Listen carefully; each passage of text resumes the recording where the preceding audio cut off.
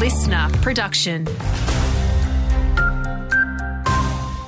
Hello, Stephen Zoyce here with your local news briefing. A major blow for those fighting against water buybacks. Canberra has secured enough votes in the Senate to legislate changes to the Murray-Darling Basin Plan.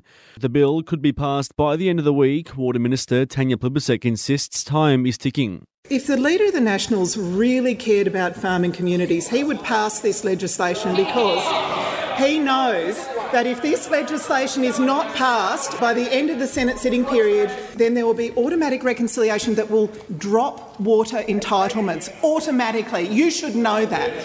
Well, Carra Council's upped the ante on its push to ease traffic congestion through town.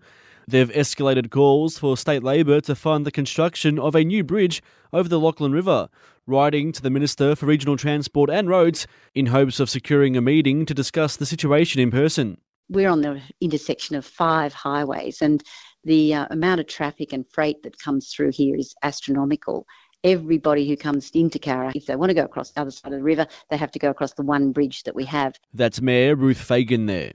A heads up for potential house hunters. According to PropTrack, 70% of houses in the far west and Arana are actually cheaper to buy than rent. That compares to 37% in the central west. The data shows that there's a big variance in the attractiveness of buying when you move across the states, as well as units in particular were much more favourable to purchase than houses across New South Wales. That's economist Paul Ryan there. To sport now, and we'll have a strong contingent of locals in contention at the New South Wales Touch Day Cup in Port Macquarie over the coming days. With 4 sides from Orange in the mix across several divisions, Dubbo's also throwing its hat into the ring for the men's Open Division B. Thousands are expected to compete in the carnival across 3 days, including teams from England, Japan, Singapore and the Philippines.